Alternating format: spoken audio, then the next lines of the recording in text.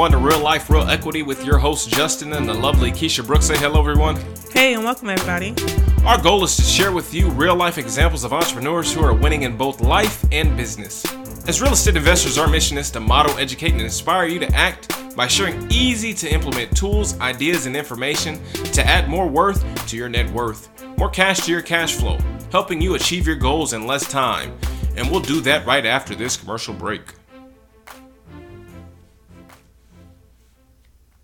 Are you part of the club? The Real Equity Club is a group of like-minded individuals. The club's purpose is to help create more wealth for its members. The mission of the club, to help you increase your passive income and net worth. The club is completely free to you. When you join, you will receive the tools, providers, and ideas you need to create, grow, and maintain your wealth. So join the club now at RealEquityClub.com to gain access. Or send us an email to info@RealEquityClub.com. That's info@RealEquityClub.com. We want to see you succeed in business and in life. So go to the website at RealEquityClub.com and join now.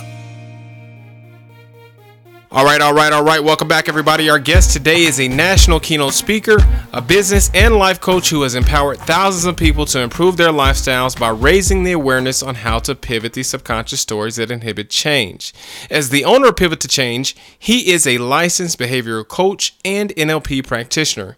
He continues to guide individuals toward a better future through his life-transforming seminars, coaching, and consulting. I want to give a warm welcome to our guest today, Julian, and his wife, Sandy Sato. Welcome to the podcast, y'all. Hi.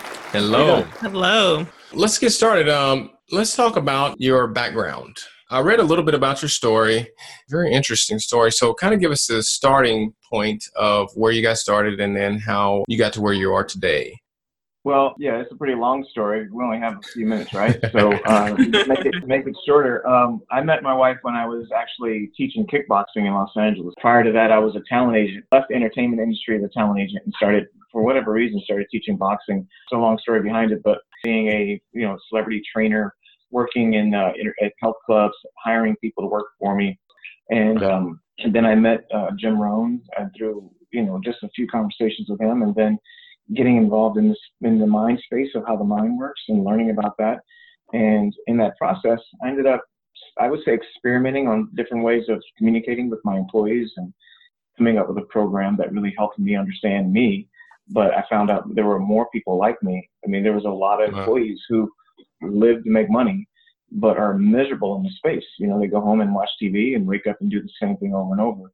And it's almost like zombie-like. And I started working on people's dreams. And in the sense of doing that, I ended up working on my own dreams. And that's how I ended up dividing my business life and work and became the Pivot to Change guy, using boxing as an allegory to get people to learn how to grow and change their life.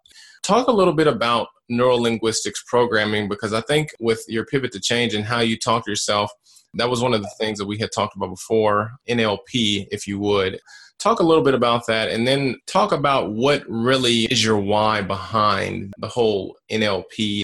Yeah, so neurolinguistic programming is really more about the language you say out loud, but I focus more on the subconscious language, like the language you feel to yourself. Like you and I talked, I'm a diverse person. I grew up in an African-American community. I'm Black, basically, but I look Hispanic, right? And then I married a Hispanic, so wow. Anything, we tend to look Hispanic. So people speak to us in Spanish all the time, or people assume. And when I say I'm Black, people who are African-American, people look at me and go, really? It's almost this confusion. My neurolinguistic programming is thinking about the word choices you give yourself. So when I walk into a room, what am I saying to myself? What are the language I am throwing into me as I see the environment I step into? Am I feeling empowered? Or am I feeling insecure? Am I feeling judgmental? Or am I feeling like I'm being judged? Is that changing the way that I respond and react to that environment? So neurolinguistic programming tells you, basically if you say, I have to go do this, or I need to go do that, I don't like this environment because of, it's the language you're giving yourself. And so it actually invokes the feeling even greater. It actually makes it that much greater for you. It's like saying, I want to buy a red car, and all of a sudden you see red cars everywhere because you're now focusing on the thing that you're thinking about. And so that's what NLP is. I teach people to think about what they're really thinking about, not what they're telling you they're thinking about, but what is actually going on inside. And I use the backdrop of childhood pivotal moments that dictate who you are and how that travels through your life life of being an adult. I feel like we never changed from sixth grade. We just change clothes and we're a little taller and bigger, and we have, we don't live on a playground, but we're still living the same emotions, if you will. And, and that's kind of where I go with it when I coach and when I teach in seminars. I really want to get into the heart of the real issues, but I want to get people to really be in control of the fact nothing exists except this moment, and you don't have to live in the past. You live by creating what you want to create now, and you are anything you want to be. And it's not your color, it's not your height, not anything else. It's just what you choose to think right now versus any other time. So you want to add to that? She helps me clarify what I'm trying to say sometimes. I have all my brains like it's coming in from all different angles. I have no road. I have just a field. It just all comes together. But no, I think that's one of the more powerful dynamics, and that's why I wanted to make sure that I had both of you on today. There's always something powerful about union and being in agreement on something. And so we love highlighting entrepreneurs, but we really love highlighting entrepreneur couples who have been through the ups and downs together.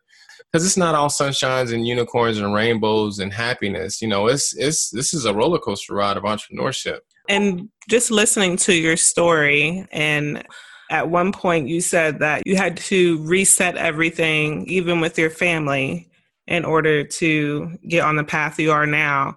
How did you, Sandy, reset your thought process during this journey? Well, there's a comfort to the way we were prior to being the entrepreneurs that we are today, and the comfort I think most people can familiarize themselves with, which is having that income that is guaranteed through what they call a paycheck. Right. And so for me as the spouse who, we relied on that, and having to switch my brain to, okay, now we're going to create the money and not wait for that paycheck. So I think for me, it was something that I had to make sure that I was supporting him with his dreams, supporting, the idea of Pivot to Change and buying into the journey. I always tell Julian, it's not so much the destination, but it's the journey and how you handle the journey. And so that's another thing that I neurolinguistically like to tell myself as we are creating a new story. And to your point, there are definite ups and downs. And it does, put an interesting stress. It can put a stress on the relationship. That goes without saying. We're both human and we both have emotions. And so I think that, it's making sure that we are aligned, mentally and spiritually. I can definitely relate. Learning to get out of your comfort zone has also brought prosperity for us and abundance for us. Our agreement has been more powerful now than it was when I was working and stressed out and thinking, well, we got to make this much money to meet this goal. And now, like you said, we're learning to make the money ourselves. The creative juices is flowing, and it really has caused a bigger outcome than ever before. Right. I agree. Now, you all mentioned something that, I think is very interesting. Did you all start out together as entrepreneurs, running down the same road? I know a lot of times when we talk to other couples, it's always a scenario of, and I think we were this way too. There was a scenario of, one person's going and the other person's supporting. And then there's a shift that can happen, and the other, and it doesn't matter, it could be the husband or the wife, but one spouse actually gets on board and then they really take off. So were you all together the whole time as far as agreement and entrepreneurship and building business together? I would say absolutely not. I would say 130, 150% no.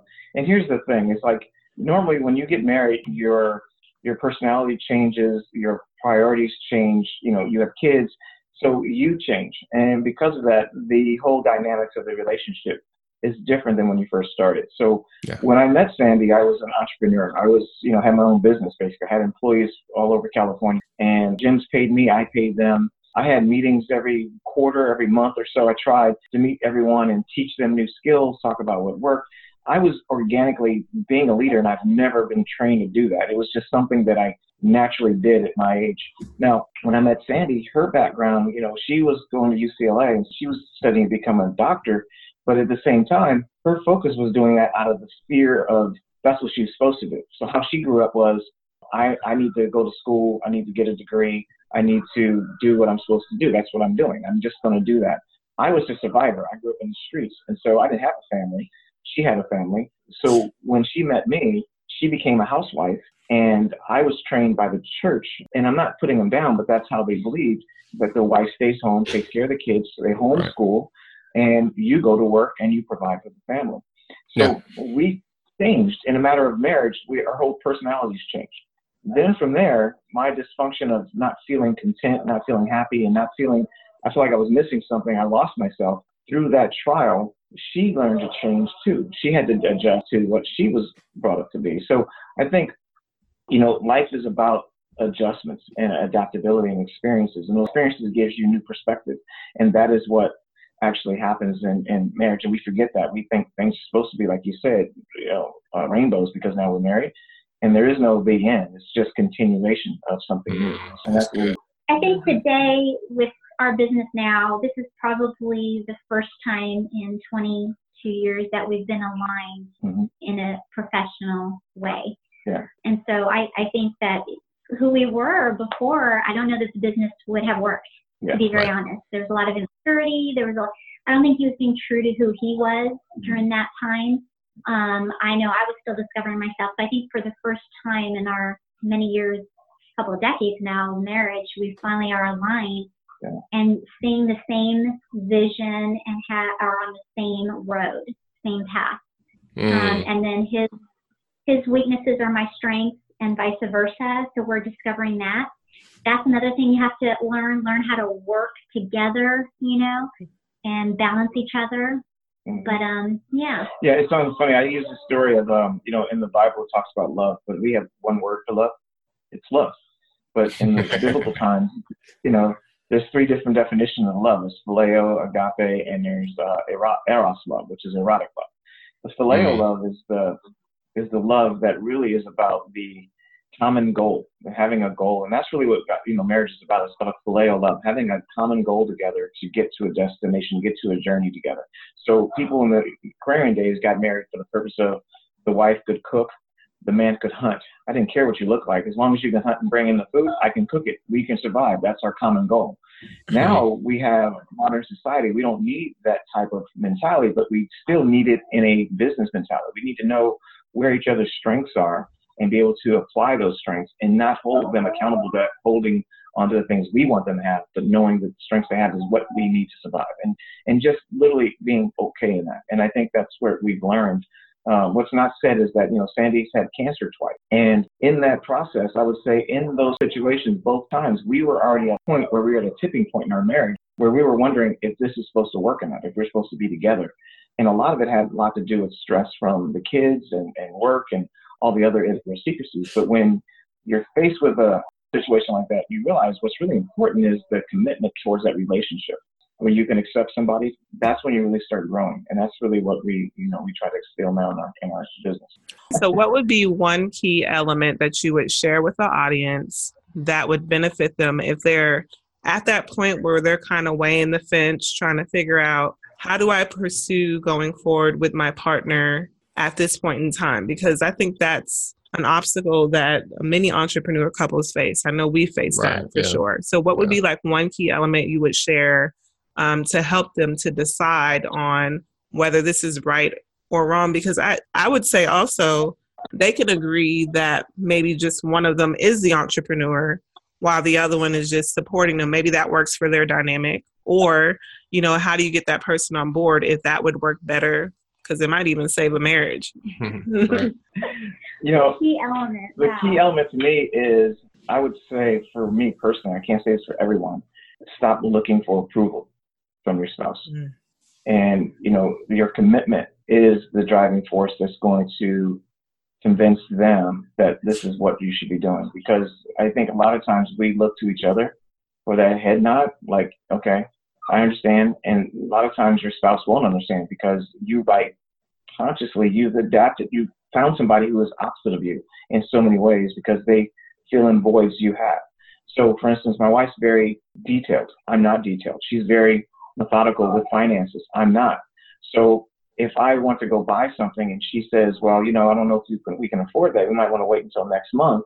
I might say something, well, why? I mean, I could die next month. Why wait? And I might see that she's disapproving of my wanting to do something and becomes an argument. So the goal is really not to look for approval, but just know if you know in your heart you're supposed to be doing something, stay committed to that and be empathetic to their concerns. But at the same time, don't change your emotions strictly because they don't see it yet. It takes time.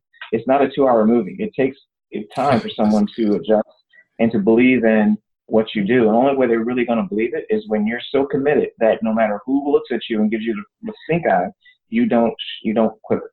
And that's really what they're looking for. Once you're assured of who you are and what you're trying to do, you win people over in that way. And I think that's what people tend to do. We look at our spouse and we're waiting for that approval, and we get confused with that concern as disapproval. And it's not disapproval. This might just be concern. I think that's a hard question to answer, because I don't know what key element for others would work to get them to move forward. You know, I think that's what the question was, right? When you're kind of balancing on, should we do this? Should we not do this? And it's such a hard question because every couple is so different. And to my point earlier, we could have never taken the leap back a few years ago that we're trying to do now. We just weren't aligned. You know, kind of like going off of what he's saying, there has to be an alignment between the two couples. I think you have to understand that you have to balance each other out. It's going to be really hard to transfer that into a business, and you guys have to be strong. You have to be aligned as a couple to get past that discomfort, to get to the other side. So that's a great question. So I think you hit on something really key there, and it was alignment. I think that when me and Keisha got started, and you know, we're just like you all, we didn't get started together. I was running, trying to convince her to work with me because we're the same way. Like I'm totally opposite of her. She's organized. She's real good at, you know, little people don't know, but I'm very introverted. I'm not a person who likes to get out there and talk. She can talk to anybody. She'll be in the line at the grocery store, start talking to somebody. So we're very much opposites. I think alignment was key with us, and you all hit it right on the head. And I think I'm going to make a shameless plug for what the real estate guys do every year. They do a Create Your Future goals retreat. And I think that's when we really got an alignment together. We went out together, flew out to San Diego, and we got our goals written down on paper. And then we shared our goals, and we figured out where we could align our goals together and move forward. So you all hit it on the head as far as alignment is concerned. Now, with that being said, I'd like to do a quick transition and kind of look at some of the things in your business. Let's talk about Pivot to Change, and let's talk about what you're doing, some of the things you're actively working on in your business, and give us a little bit of detail that you want our audience to know about. Well, Pivot to Change it has a few different elements. So one, teaching seminars is the thing I love to do. I like educating people using neuroscience, neurolinguistic programming, and behavioral coaching to get people more aware of their own subconscious thoughts. That's the little thing, that's my little thing. I just love to do it.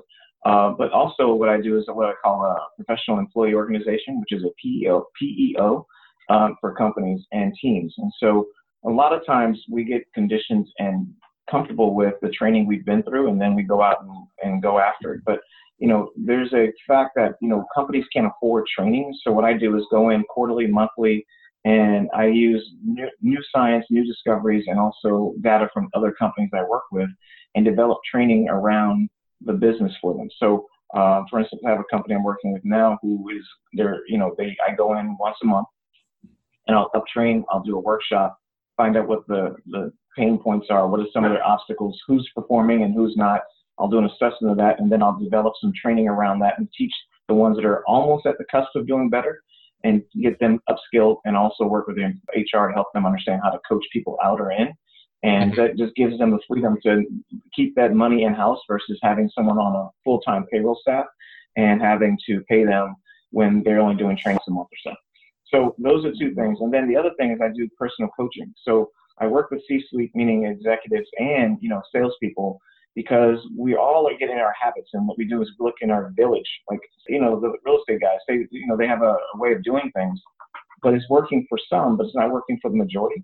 A lot of times we find the habits that make us comfortable and we stick to those habits. So I coach people to break those habits, and I give them exercises that make them get out of those habits and get them to the next level. because like Sandy and I were talking about just this morning, for many years, I had a comfort zone of surviving. That's what I grew up with. I grew up as a child surviving. And so I would work my butt off just to survive, but never go past that line. And it got to a point where as long as I was surviving, I was totally comfortable. And so I help people see how they zone off when they reach a certain goal, but they never get to the next level because subconsciously they feel like they've achieved it. And so they kind of sit back and, eat bonbons and watch TV because they're like, yeah, they get complacent. I kind of focused on challenging people in their comfort zone. And so the coaching is one, the seminars, and then the PEO for teams and companies. And that's what Pivot the Change does. Now, you mentioned you help people to pivot, to really take action and to change how they're thinking about certain things. What is an actual action item that we could take? Because I've seen you in action. I've seen what you do, and I was taking notes furiously the whole time. What are a couple of things that you can give to our audience to help them change their mindset? Say, there is a sales guy, or for us in the investment world, fundraising or going out there and investing in property, having to sell a prospective seller on why we're the perfect buyer for them. What are some things that we can do to help us change and pivot our mindset that you can share with us today? Well, one thing I always tell people is to stop saying I have to go do, I need to go do. Taking the concept out of need versus choose is a huge energy shift in the person's body. So if I say I need to call some people to try to get some investors to work with me, the fact that you're telling yourself you need to do this is a need, you're putting your mental space in a corner, which gives you more stress and makes you feel like urgency versus a conversation versus a thing that you're choosing to do because you believe in what you're doing. That's a huge part of development of the mind space, because the subconscious is being exposed even though we don't think it is. People pick up your energy if you don't like something or if you're not comfortable with something. One of the things I do is every stress you have, you should be saying, this is what I'm struggling about, and I love it because it's growing me, because that's making you understand that this is not an easy process, but you're embracing the challenge of it not being easy. And what happens is we are sold how easy things are. If you put it in perspective, if you put a big view of everything we're seeing on TV and everything you see on Facebook about even multifamily properties, we're trying to get you to see this is not rocket science. You can do this. This is 1, 2, 3. And you're like, they didn't tell me this. And so all of a sudden you're feeling maybe it's me. Maybe something's wrong with me. And to realize that it isn't you. It's just the nature of the business is to sell you on it. But now you got to get in the truth and you got to tell yourself, I love the fact that it's not easy, because that means it's going to be worth it. So just changing your words, thoughts, and really making sure you kind of talk yourself through this every day is the first step. From there, I find the niches that resonate with you from childhood. I go into what I call the demo, determined emotional memory output. Like, what is your emotional memory that you recall every time you step in to make a phone call? Like, what are the fears? What are the triggers that get you going with that? And so I just want people to start getting in depth of themselves and know themselves better than anything else. And so those are just a few things I can take away. Other than that, I'll charge you for the rest. Now, you said, you mentioned demo, determined emotional memory output, right? Yes. So how long does it take? And I'm asking this for a very specific reason. We have, and you mentioned it earlier, we have this societal thing where in 2 hours in a movie, this guy can go from broke to completely successful multimillionaire. I mean, I can name hundreds of movies where, there's always a fairy tale happy ending where, the hero goes on this epic journey and then all of a sudden amazingly comes out unscathed and super successful. But, we're conditioned for it to be like this microwave culture. So in all reality, because we like to keep it real, what's your typical timeline? There is no timeline, and that's what's interesting about it. And this is the misconception we all have about life. We're conditioned to think that there is an end result to everything we're doing, and there's no such thing. It's just the journey. It's the alchemist as a whole. If you think about it, it's the journey. There is no end result. This is a work in progress. My goal is not to get you to an end result. The goal is to get you to recognize how to recognize. And then if I can get you to recognize how to recognize, then you're on your own journey and you become like me, and you help others do the same thing. It is a continual process. And I would say the downfall of movies is that your subconscious does not know the difference between real and fake. And so as we see these things, we start assuming that that's what we're supposed to be. I remember when I was growing up in the 80s, you know, rap videos came out and we see, you know, LL Cool J driving in the car, leaning to the side. Next thing I know, I'm driving in my car and I'm leaning to the side because I'm imitating the art that I saw, and I tried to emulate that. The reality is we try to emulate these 2-hour movies, as you will, and you just can't. You have to remind yourself, you know, life is not about getting to some hammock on the beach, because once I'm there, I'm going to have to use the bathroom and get off the hammock eventually. So it's never going to stick. It's never going to stick. So what I try to do is just get people to understand themselves, how to think and not be zombie-like and not be reactionary to the things that they experience, not be upset because someone looked at you funny, not take it personal because you walk into a room, everybody's taller than me, you know, and that was me for many years because my cousins were all taller than me and darker than me, and I felt like, you know, I just don't blend. And so walking into rooms saying, do I blend? That's because of my past, not because of where I am now. So getting people to recognize these little nuances that we carry through our life that hinder us from really seeing what's there. And so my goal is to make people more clear, make their eyes, open the veil of their eyes basically about what life is. And it's an experience. And I think I said that when I saw you in one of the sessions. Life is an experience. It's not a problem, because 6 weeks from now, you describe your problem as an experience. You tell people what you experienced. So everything is an experience, because once you're done, you'll look back going, I can never experience that as a human ever again. You know, this is what I'm experiencing as a human, but I'm a spiritual being by nature. So live spiritually in a physical form. And that's when you really live. And so that's the key. Okay. So you're just really shifting the thinking of the clients. So they still have those memories of what has taken place, but they're shifting in a different dynamic to understand it differently. Right. Experiences and drama we've all faced. Everyone faces them. Ours is different because it's our book, it's our wording, and it's our cover, it's our drawing that we, if you will. But everyone experiences the exact same emotions across the planet. You know, fear, love, anger, depression. Every human has experienced the exact emotions you have experienced. And so understanding that's really it. It's an experience of emotions that we can never feel. We don't have time to deal with as spirit, but we do as humans. So what does that feel like? Well, it makes me afraid that I don't have enough time to do ... So you realize that's a human experience. Now that I fear this, how can I have some power as a spiritual being in a physical form to get past that fear? And that once you learn how to do that, you realize the journey is the goal. There is no end. Living your journey is the only way you're really going to be happy. It's like the story of Moby Dick. You know, you end up throwing the whale back in the water because you realize there is no goal. There is no end result to this. I have to chase something. That's what makes me feel alive. I chase personal growth because I was damaged so much as a child that I learned that I can change it. I don't need a church. I don't need a seminar. I don't need a person. I just need me to recognize all the things that they say. And I can learn everything they learn, and I can do everything they do. And so that's really what growth is. As you can tell, I like to speak. I'm sorry. No, it's all good. No, you're good. Before we wrap up, what are some of the things that we don't know that we don't know? You answered a lot of that when it came to just teaching us about why it's the journey and not the destination, and how it's not really a goal. It's more, you know, going on the path. I think Jim Rohn famously said, you don't become a millionaire for the $1 million. You become a millionaire for the person you become in the process. And so what are a few of the things that we don't know, aside from all the things that you've already taught us so far? Well, you know, because we're talking about couples and entrepreneurship, I like to share, you know, when I look at people that divorce or get married and are not together anymore or struggle, you know, that struggle becomes everything. It's almost like you look at it, it's just going to always be there forever. And every struggle is temporal.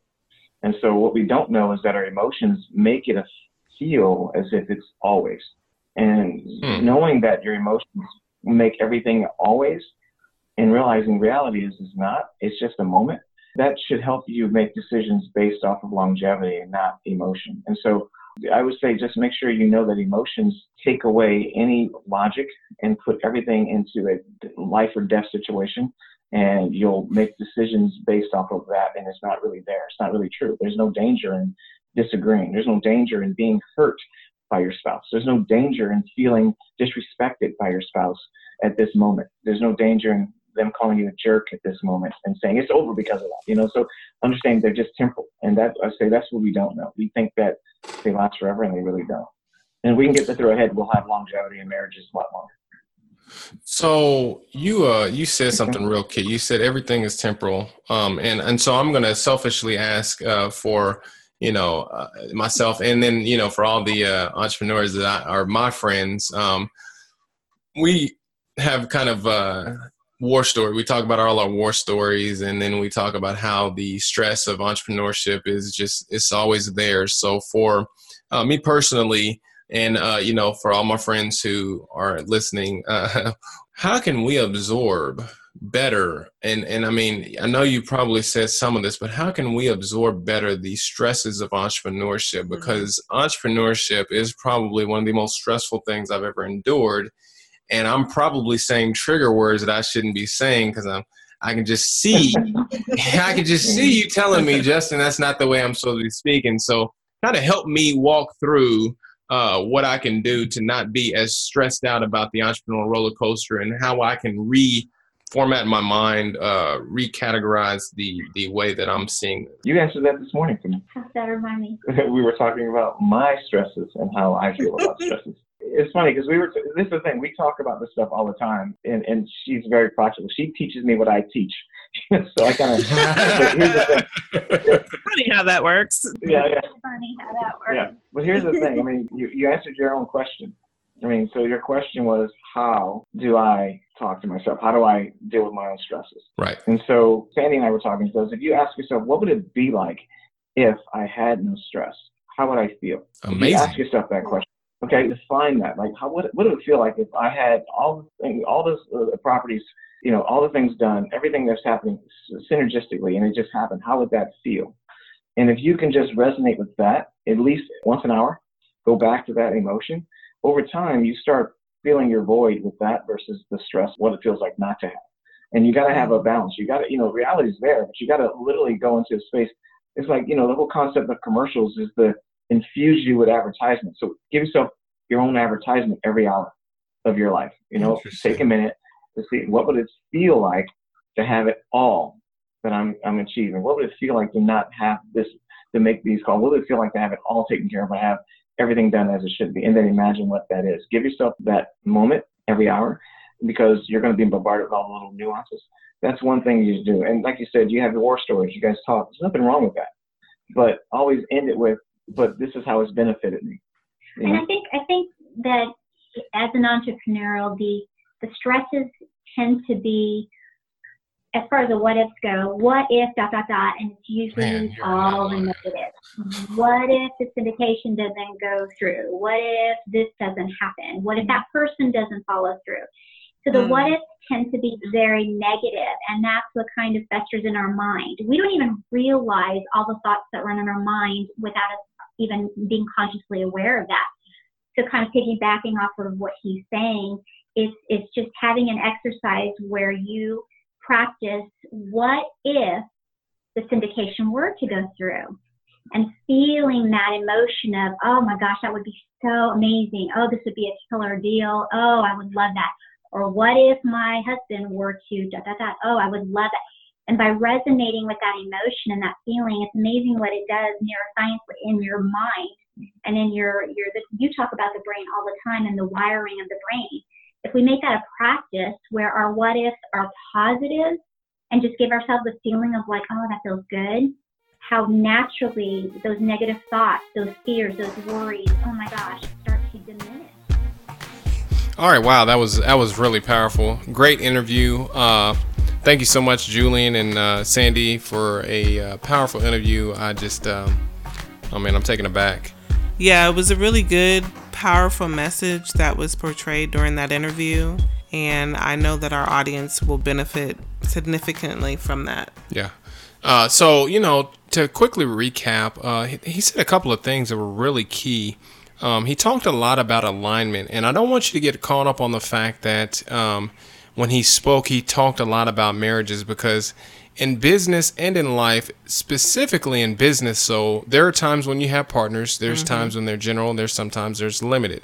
But all the same, there are partners, there's shareholders, there's stockholders, what have you. There's people that you have to, quote unquote, answer to, right? So, it's really important to understand how you can align your values with theirs. And he talked a lot about alignment today. And I think that was one of the key takeaways, was how to create more alignment in the relationships you have. Yeah. It's not even just marriage. It's anything, It could be your friendships. It could be your coworker relationships. It's alignment in values, alignment in goals, alignment in ideas, alignment in philosophies. So he hit on that a lot. I can't say enough how just floored I was when at the end he dropped such a huge golden nugget when he talked about creating a commercial for yourself as if your life turned out exactly how you wanted it. Yeah, that was real good. Yeah, I don't want you to take that lightly. So if you don't do anything else from this interview, that one thing alone can set the stage for what could be the turnaround you need. Right, because it's so easy to talk about what can't happen. Yeah. I mean, we're programmed that way. Yeah, absolutely. And so to have that commercial to play for yourself, the thing you can think about when times are hard, being able to think as if you already have what you want, that's powerful. So we want to thank you for listening. We want to keep it real when others don't. That's the name of the game. We want to actually show real life examples, real problems, real solutions, real life, real equity. So we look forward to you joining us again next week. Yes, see you next week. Thank you for listening to Real Life, Real Equity podcast. If you'd like more information on joining the Real Equity Club, visit the website at realequityclub.com. There, you will get access to the tools, providers, and ideas you need to create, grow, and maintain your wealth. Again, that's realequityclub.com. If you would like to ask the hosts a question or be exposed to our podcast audience, visit our website at realliferealequity.com and submit a request. Again, that's realliferealequity.com. Or send us an email at info@realliferealequity.com. Again, that's info@realliferealequity.com. Thanks for listening, and we'll see you next week right here on Real Life, Real Equity podcast.